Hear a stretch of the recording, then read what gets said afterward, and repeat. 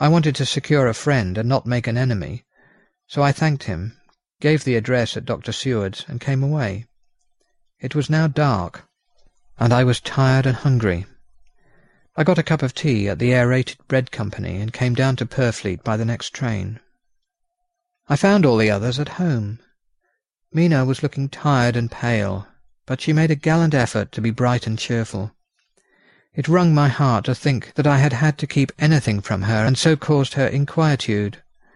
Thank God this will be the last night of her looking on at our conferences, and feeling the sting of our not showing our confidence.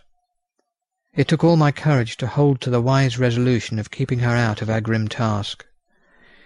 She seems somehow more reconciled, or else the very subject seems to have become repugnant to her, for when any accidental allusion is made, she actually shudders.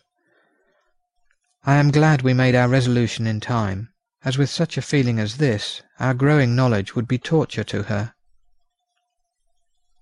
I could not tell the others of the day's discovery till we were alone.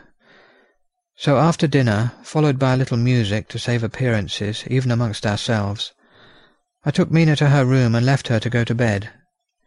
The dear girl was more affectionate with me than ever, and clung to me as though she would detain me. But there was much to be talked of, and I came away.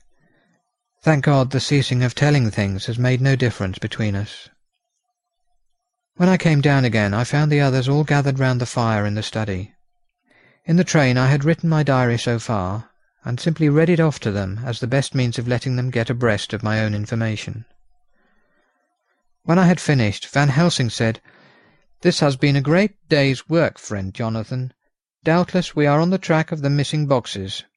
If we find them all in that house, then our work is near the end. But if there be some missing, we must search until we find them.